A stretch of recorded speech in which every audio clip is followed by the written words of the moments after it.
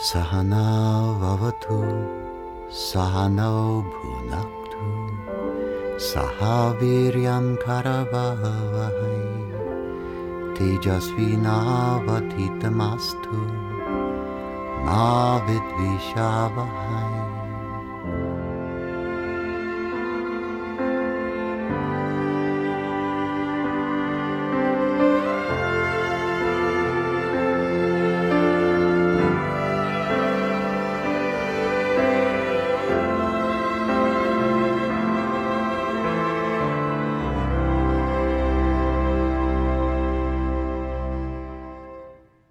Jai Gurudev. Welcome to the Vedic Worldview, my podcast. I'm Tom Knowles. Today I'd like to open a subject around a phrase that became a phrase of art that was used by my teacher, Maharishi Mahesh Yogi, when talking to meditators about their experiences. And the subject is all about not entering into a temptation to use cunning language to try to make oneself holier than thou. And the phrase is the phrase mood making. Mood making. Mood making could be summed up as fake it till you make it. And we all know people who do mood making. Sometimes, out of even the goodness of someone's heart, they think to themselves, well, positive thinking is always a good thing, and so it'll be good for me to lay claim to the best, since there is that beautiful saying from Gurudev, you deserve the best, never feel unworthy or not justified in having the best. I tell you this is your heritage, but you have to accept it, you have to expect it, you have to claim it. To do so is not demanding too much. This was a quote attributed to Gurudev by Maharishi about deserving the best. And so sometimes meditators, and even people who don't meditate, but we're now going to talk about people practicing Vedic meditation, use language cunningly to give the impression of a rapid rise to a higher state of consciousness than what actually they've attained to. And the expressions that will come from the mouths of such people in their moments of weakness will be the expressions of mood making. Mood making is faking it till you make it. Mood making is something that, when it's done, it strains the atmosphere. Mood making is something that is largely an observer-dependent phenomenon. That is to say, it amplifies if people know that somebody's listening or someone's watching. So, for example, one day, I was at a health food chain called Whole Foods here in the United States. And I was in a particular part of the United States that is known to be filled with mood makers. It's Santa Monica, California. And there in this particular chain, you can see the aisles filled with people who are, there's a saying in America that's entered the common parlance, a wannabe, someone who wants to be regarded as a highly spiritual person. Whether or not their knowledge or experience warrants that entitlement with which they move, they nonetheless want to wear the badges of rank. And there was one such woman who was examining jars of honey in the same aisle in which I found myself. And she had all of the badges of rank imprinted on her, tattoos right across the shoulders, very carefully revealed by the shirt that she was wearing that said, I am a goddess. And I think, if I can remember accurately, a ring on every finger and including the two thumbs, rings on every one of the toes, and multiple malas. A mala is a garland of beads, multiple malas of sparkling crystals and all kinds of sacred beads and things. And the clothing and the whole announcement of the person was pretty much, you'd better pay attention to me. I'm a serious person here, goddess, and so on.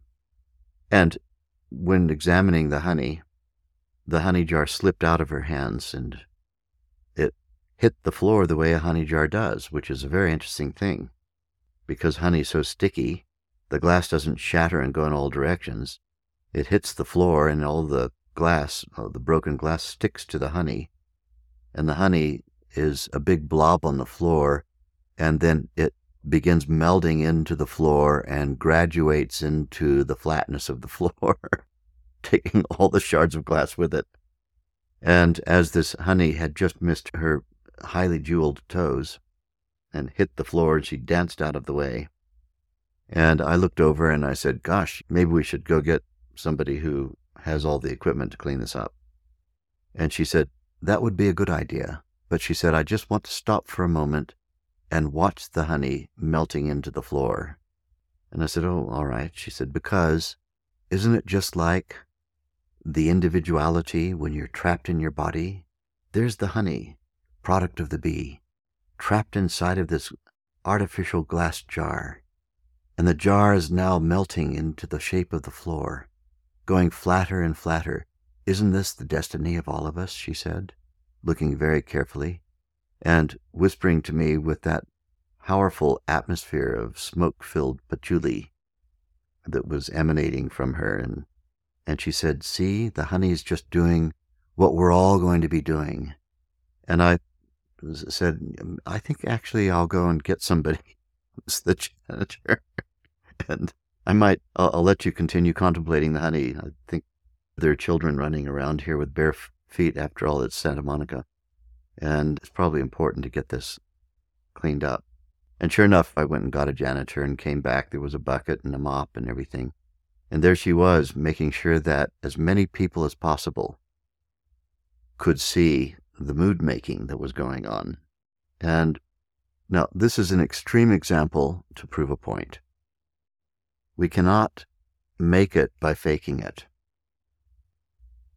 And I know from years of experience that when we go into this thing of trying to give an impression, mostly to others, but sometimes to our own self, that we might know a little bit more than somebody else does. And in a sense, the word would be lording it over someone. Or even in ourselves, sitting and trying to think, oh, Tom said the great Vedic pronouncement, Aham Brahmasmi, I am totality. And so even though I might be feeling pretty average, I need a parking place at the movies, and there don't seem to be many parking places around, so I'm just going to start Aham Brahmasmi around.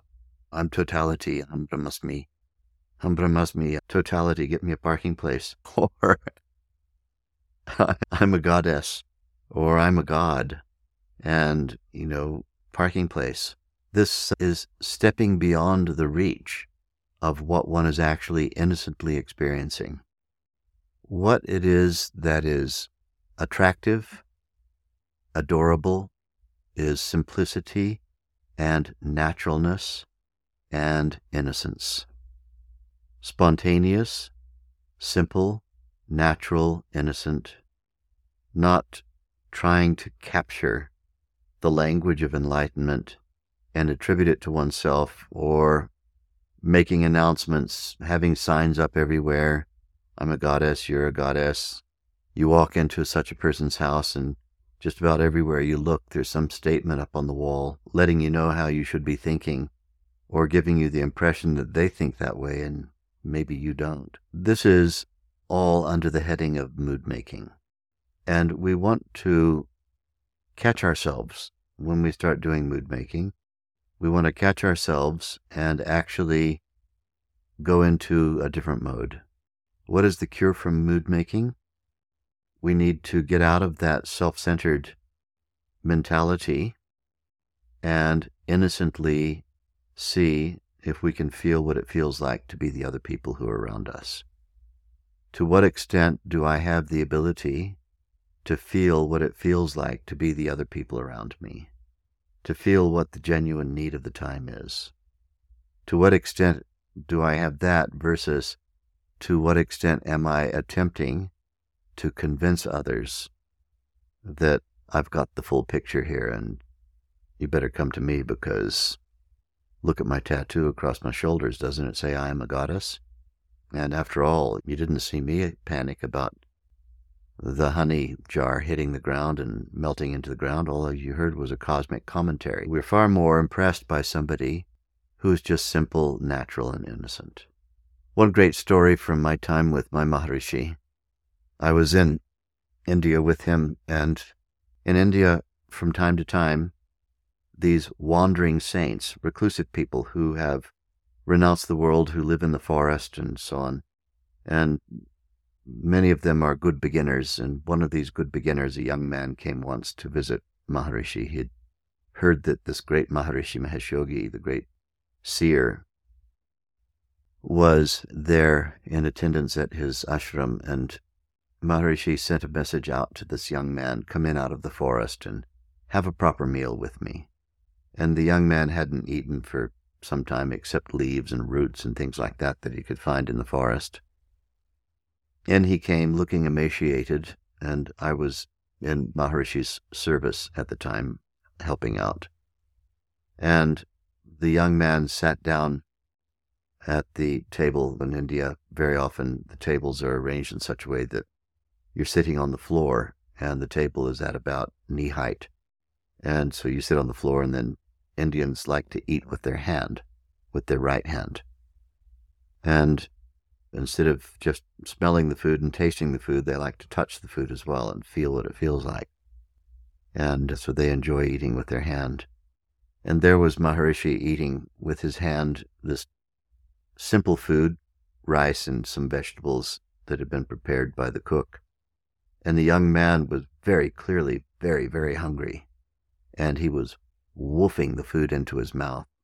And then he caught himself, and he had particles of rice all stuck in his beard and everything. And he looked up at Maharishi, and he said to Maharishi, I'm eating Brahman. That means I'm eating totality. He says, I'm eating Brahman. What are you eating? Maharishi kept eating, and he looked at him and he said, I'm eating rice. And to me, that said it all.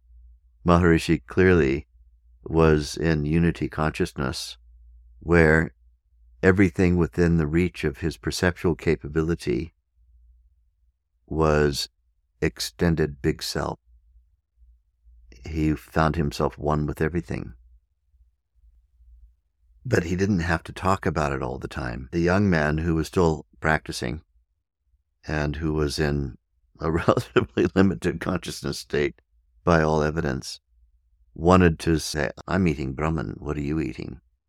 And hoping for some answer that would verify his own statement, he was surprised to hear Maharishi say, I'm eating rice.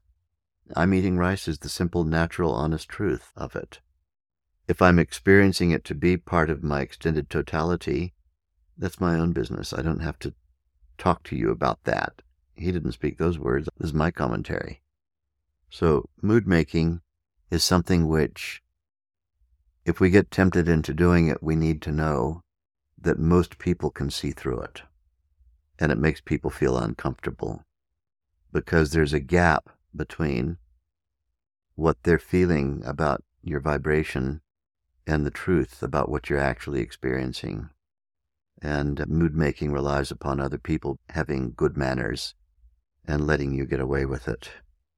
And it strains the collective environment quite considerably. So it's best to let go of any kind of tendency to do mood making. Just simple, natural, innocent. That's adorable to nature. Simple, natural, innocent is adorable. And we'd like to be adorable. So best if we're just spontaneous and simple, natural and innocent, and with good manners, but not trying to show off. Jai Gurudev.